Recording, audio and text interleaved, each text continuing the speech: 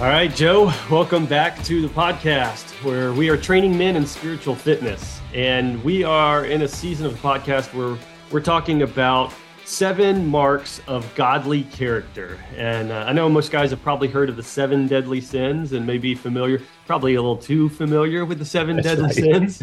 But we want to look at kind of the opposing view of some of those deadly sins. What would it look like to put off the sins and put something else on and pursue a different way of life?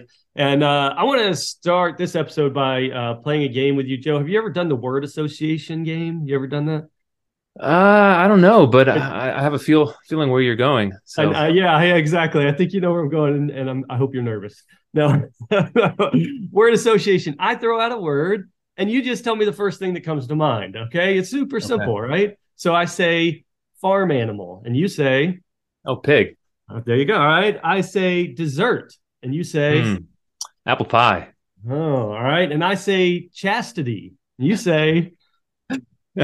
You laugh like a teenage boy. What you didn't piece of like a garment in the medieval period to torture people? I don't know. Like yes. So today we are going to look at the strange, awkward topic of chastity, which is no one wants to hear that word thrown out because we do all kind of maybe giggle or even think back about some weird, awkward medieval garment or some weird purity talk you heard a long time ago. But I think chastity is important for us to talk about to men. And I want to address, actually, just before we even jump into it, 2 guys in particular that I know if you're listening to this, you're probably one of these guys. First, I want to talk to that guy out there that's saying, you know what, Evan, I'm happily married. I've never cheated on my wife. I don't look at porn. I don't need a chastity talk. Take me to the next podcast. Siri, play the next podcast. I'm done with this one. If that's you, if you say, I don't need to talk on chastity because I'm perfectly fine, I want you to keep listening because I think you've got the wrong definition of chastity. You need a new definition. You're working and operating off of something weird or something different that you've heard. On the other hand, if you're the guy out there that says, Evan, I know I struggle with lust. I've got a lust problem. And what I'd really like is I'd like someone to train me how to kill my lust and my lustful desires. Can you just do that? Can you just help me to get rid of lust and then leave me alone? I want you to keep listening because I think you need to realize that the absence of lust alone is not going to get you where you want. You really need something to pursue. So we need you to keep listening. Joe, what would you say to those guys out there that are listening that say chastity? What? Why would you tell them they need to keep listening? Yeah, I think in their mind they're probably thinking that this is a small virtue, or it's just at the periphery of the Christian life. And I want guys to know I'm not going to explain it yet, but if they stick around and listen, what they'll find is that this is actually the very heart of what it means to live as a disciple, what it means to have a life of devotion, that if you don't understand chastity, you don't really understand what it means to live a life of worship before God. And so this is not small, it's fundamental, and men need to think about it, yes, for the sake of sexuality, but also for the sake of just discipleship. Yeah. So let's help guys get a little closer to a good thought and thinking well about what chastity is. Maybe can we start to narrow this definition of chastity and what it actually, how guys should actually think about that? Where would you start to lead guys? Yeah, if we're just thinking in terms of definitions, I think there's kind of 2 ways we need to think about chastity, and guys are going to have to be able to go back and forth between these. One is when you hear chastity, think sexual health. And one of the things that's important to realize is that as men in the 21st century, we don't know what sexual health looks like. And just to give you a picture, if you can imagine somebody who does not understand what good nutrition involves, they don't understand what physical health really requires. They know that maybe it's not good just to sit there and eat, Snickers bars and bags of Skittles and Doritos all the time, just to constantly drink soft drinks. However, they don't understand what would be to not just cut out the bad, but to move toward the good. And that's where we are. I mean, every billboard we see, every film we watch, it's training our eye to see people, often women, not exclusively women though, but to see people as something to be consumed as an object of lust. And so as we want to get rid of that, but we actually want to go beyond that, like you said earlier, to something that would mark a healthy eye, to see people for who they are. And so, guys, we're going to have to think about, well, what does sexual health really look like? And I think that'd be the first definition to be thinking about. That's good. So that is somewhat what I had thought about chastity when I first, heard this word that we were going to talk about today. Is chastity has something to do with sex, right? It has something to do with the sexual realm, sexual health. I think the way you broadly outlined, okay, you have to think about health in general. But can we help, guys? Does chastity go beyond a sex talk or sexuality at all? Yeah, and this is where we got to work with another definition. And chastity being, disciplining desire for the sake of love. That's what we want to think about in terms of chastity. It's actually, this is where it's not a weakness, it's a strength. It's actually that willingness to say no to something that in the moment I desire, it looks good. I'm going to say no to it because there's something better that I'm committed to. And as soon as you begin to think of disciplining desire for the sake of love, you realize now chastity is starting to be relevant in areas that you'd never think it would be relevant in. So when you're, for example, looking at an athlete and they're fully committed for the love of the game, they are abstaining from a lot of things that they might do. It's a kind of chastity for the sake of a sport, but it parallels the life of a Christian where you say, okay, God, he's my utmost object of love. I want a chaste heart in the sense I want to be willing to abstain from whatever it is that would diminish my freedom to really give myself to him. And so in those terms, now chastity is starting to get really big and starting to encompass a whole lot more life than we would have ever imagined. Yeah, it is much more broad than I think originally thought of. But I guess if I could pare down some of what I'm hearing from you as I hear you talk about and try to narrow that definition of chastity, to help guys see that chastity is not it's not a garment that you wear, but it's a virtue that you pursue. This is something that we as men are supposed to be thinking about and supposed to be aimed for. It is a broader sense in that way. It's not like some medieval thing that we need to stop, taking back. So I want to kind of push that a little further because I've heard chastity talked about on the stage as kind of like a hot take from some guy that's doing a purity talk or something. But I don't know, where would you take me in the Bible to say, no, chastity is more than just some cultural hot take issue on sexuality? Yeah, and the first place we need to stop, we need to go to a few places. But the first bus stop is going to be Sermon on the Mount. And Jesus says a few things in the Sermon on the Mount that are really relevant to this topic of chastity. And the first thing he says, blessed are the pure in heart, for they shall see God.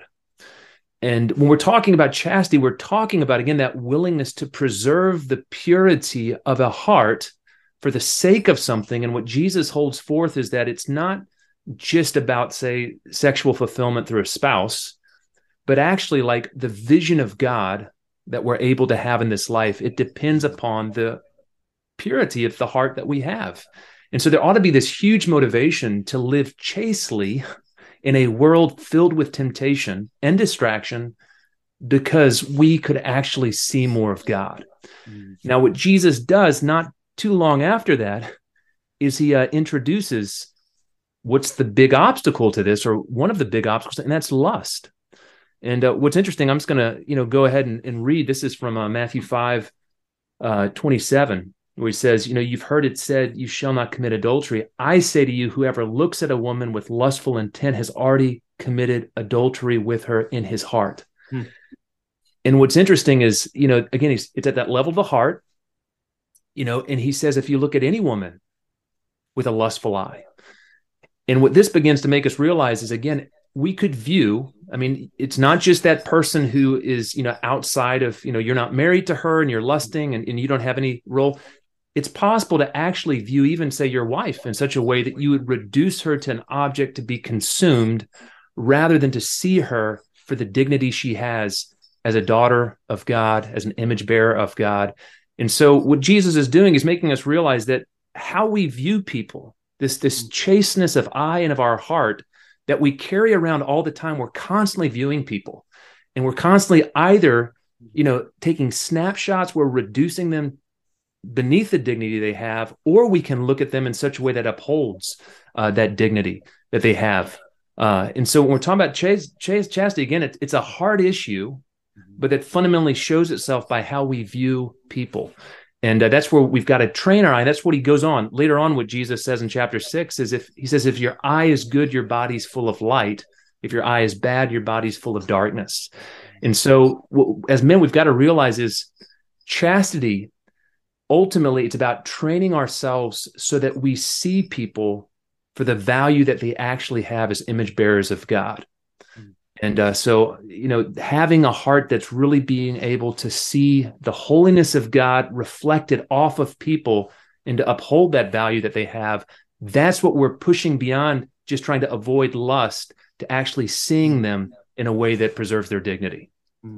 That's great. And that's a hot take that guys need to hear right there. Jesus's hot take on chastity is super helpful, and seeing that it's more than just don't do these things. What I heard there a lot in the passages you outlined is no. This is all about your view of people and what you do, the things that you pursue and the things that you are doing affects you and the way that you relate to others, and affects the way you relate to God. Anything else in the Bible that you'd say guys need to hear this? Guys need to see this because they're overlooking it when they start to think about chastity. Yeah, well, and I want to step on, and we're going to shift gears a little bit with the New Testament. But before we get there, I think the challenge with all of that is it's how we see people. It's not just as men, I think we think chastity's bouncing your eyes. Yeah. You look someplace and you just bounce and look elsewhere. It's not learning how to actually view people. And so that's what we're trying to get to. But I think there's a whole nother sort of level of thinking about chastity in the New Testament.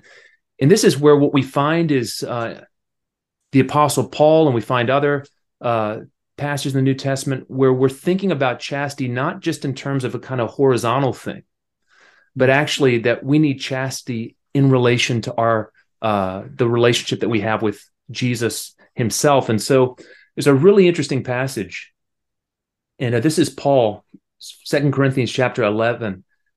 But he's talking about the jealousy that he has for these Christians that he's discipled, and that this church that he's planting. He says, I betrothed you to one husband to present you as a pure virgin to Christ. Now, what's interesting about that is, so now we're thinking about purity, not just in terms of, I want to keep myself pure so I have a good marriage, but actually my whole life, I should view myself as a virgin that's preserving myself because I've been betrothed and given to the Lord Jesus Christ. And so I need chastity in relation to every sinful passion that would corrupt my heart. And so if I'm not thinking in terms of chastity being fundamental to my life of discipleship, I don't understand, according to Paul, what it means to be a part of the church, which is, this is our fundamental calling, is to await and, and to be vigilant, preparing ourselves as a spouse, for the groom. That's good. So you're basically there pitching an idea that chastity it feeds into a holistic view of discipleship and a life as a disciple. This isn't just one piece. This has to do with all of your life, a holistic view there. And this is that idea of disciplining desire for the sake of love. Yeah. I mean, if we're honest, if we've actually given our life to the Lord Jesus, and if we're saying we love him more than anything else, then the whole of discipleship is about disciplining desire. So, okay, you want career, but is career distracting me from putting Christ first? But now I've got to be willing to let go of something in order to preserve his place in my life. Or again, maybe it's gluttony, and maybe food's getting in the way. Whatever it is, if there's something that is diminishing my freedom to live fully for Jesus, then I need to be chaste. I need to be willing to say no for the sake of a higher love. And that's what chastity does. It's that strength to be able to say no in a moment of temptation in order to be able to say yes to something greater. That's great. All right. So before I move on to practical steps that guys can take, is there anything else that you would want guys to see in the text and in the Bible that they don't need to overlook? One other place, because I think I want guys to see that this is in the New Testament. And, it's Revelation 14. Revelation, a hard book to read, lots of images. I'm not going to explain much, but it's talking about, these people who've been faithful. They're before the throne. And it says something kind of strange. It says, verse 4, it is these who have not defiled themselves with women, for they are virgins, It is these who follow the Lamb wherever he goes. Now, what's being talked about here, defilement with women, is a metaphor. It's talking about this is a picture of those that have kept themselves fully for Jesus, and kept themselves from temptation. And so I just want guys to see in the New Testament, when the New Testament wants to talk about discipleship and devoted discipleship, it uses this imagery of sexual chastity as a picture of wholehearted devotion. And again, that's why we need to be thinking about this in terms of preserving ourselves for Jesus. It's just so fundamental to understanding what a life of holiness looks like. That's good. All right, I want you to talk a minute then to that guy that's out there saying, okay, I hear this, I get all the evidence there from the New Testament, but here's what I know about myself. I know that lust has damaged my relationships. There's guys out there, man, lust has damaged my relationship with my wife. Lust has damaged my relationship with others because of how I view others. You covered that and how Jesus has taught us to change that how. But then also guys would say lust has damaged my relationship with God. So we know how lust damages our relationships. What does chastity do for our relationships? Or is there any benefit there to pursuing chastity and how it can change some of those relationships? Yeah, and I think the way we should view is that yes, that our heart, in a sense, it's been, it's out of tune, it's been defiled, and it's a long process. Although our sin is forgiven, in a sense, undoing or getting the filth out of us is a long-term process. And so part of what this is about is as we begin to train ourselves to be able to live for Jesus, abstain from sinful passion, or if we're thinking about, the relationship we have, say, with a spouse, as we begin to change how we view people, resisting temptations to reduce people for, sexual consumption, really looking at our wife in a way that upholds her dignity. Slowly what happens, our heart begins to get cleaner. The Spirit begins to change us such that we can really be free to live and to enjoy the kind of love, the freedom, love for God, love for, other people. And so it's going to be a process, but chastity is going to be part of the rehabilitation that men are going to have to get through to be able to have the kind of communion with God and with a spouse that they long to have. So then how would you address those two guys that we talked about at the beginning of this episode? You got the guy that says, hey, I'm happily married and I haven't cheated on my wife and I don't look at porn. I don't need chastity. But then also that guy that says, I struggle with lust and I just need the absence of lust. That's all I need is the absence of lust. Anything you want to say specifically to those two guys? Yeah. The first guy, you've not cheated on your wife, but you cheat on Jesus every day. All of us do. We've been so unfaithful. And so you got to realize this isn't just about you and your wife. This is about you and Jesus, and being willing to really purify your heart to love him better. But then to that other guy, he needs to know there's no neutral ground. You can't just kind of eradicate lust. Jesus talks about it's all about the eye, and you either view people wrongly or rightly. And so if you're just wanting to stop viewing people wrongly without learning how to view people rightly, it's impossible. You've got to get past that point and say, no, I want to actually see women or whatever I've been tempted by. I want to see them for who they really are as God has made them. That's great. That's great. So can you give one practical thing for guys or any practical steps that you'd give to a guy that's today saying, okay, you've convinced me, Joe. I before chastity, I didn't want to talk about it, but now you've convinced me that chastity is something that I need to pursue and start to think about. Where do guys go from here?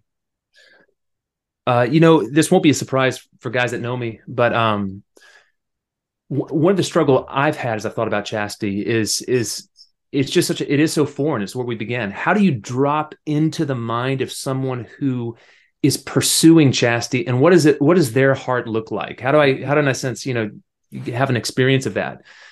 This is, for me, chastity unlocks so many great devotional hymns. Because you have these hymns and it's like guys are talking about Jesus, and it feels a little bit awkward because it's almost like a love letter to a spouse. But when you all of a sudden realize, no, this is the heart of someone who wants to be chaste for Jesus. They want a disciplined desire for the sake of love. All of a sudden, it's like some of these hymns give us a picture of what the pursuit of chastity look like. And I'll point guys to one. And it's one, it starts out, Jesus, thy boundless love for me. But I just want to pull out a couple of lines. In this first stanza, it talks about knit my thankful heart to thee and reign without a rival there. So this is somebody who wholeheartedly says, I don't want any rival, anything to detract from my freedom to love you, Jesus. And again, that's the picture of chastity that is governing this heart. And, just a second stanza talks about, grant that nothing in my soul may dwell, but your pure love alone. Oh, may your love possess me whole, my joy, my treasure, and my crown. And again, what you get in this picture, and if you meditate on a hymn like this, is you get this picture, okay, here is somebody who has recognized there's one object that's supremely worthy of my love. That is Jesus. And I want the Holy Spirit to clean up anything that would weigh me down and keep me from giving myself fully to the one that I love. And as guys, we've got to be willing to sit and meditate on words like this that really show us, what does it look like, first and foremost, to pursue Jesus wholeheartedly.